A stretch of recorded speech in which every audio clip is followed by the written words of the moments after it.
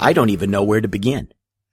Lately, as a result of the growing financial pressure on physicians and the quickening pace of change in the healthcare market, I often hear this, or similar expressions of frustration, when I explain to new clients the concepts of creating an experience monopoly and of the need to strategize for their group's future. Of course, a significant part of these group leaders' frustration results from the fact that physicians generally aren't trained or experienced in business decision-making. Two elements of uncertainty combine to cause this paralysis. One is the uncertainty inherent in the healthcare marketplace itself, from questions of the extent of planned government takeover to the impact of the growing role of paraprofessionals. The other is the fact that a group's success depends on the ability to make decisions under conditions of business certainty, decisions that don't necessarily have to be right to be highly valuable.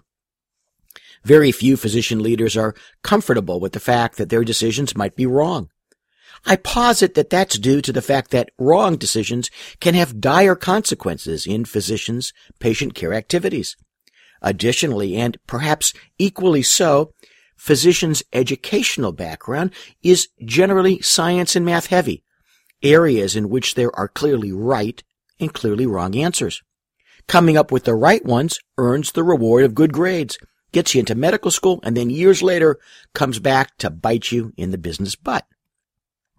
Even though that way of thinking delivers success in terms of practicing medicine, it tends to weigh in favor of failure in connection with business decision-making. In the context of your group's business and of your leadership of the group, failing forward faster can be just as valuable as a right decision because you've learned what doesn't work and then quickly moved on to another possible solution. Leveraging off a failure means, of course, that you must remember what didn't work and why, and then not make the same mistake again. Although the story has become trite, consider Thomas Edison's remark in the context of finding the right material for the light bulb filament. I have not failed. I've just found 10,000 ways that won't work. In addition to understanding that failure in this context is not equal to a failing grade, physician leaders must learn to make a decision and to pull the trigger on implementation when they have enough information, not when they have all of the information. Speed of implementation is required.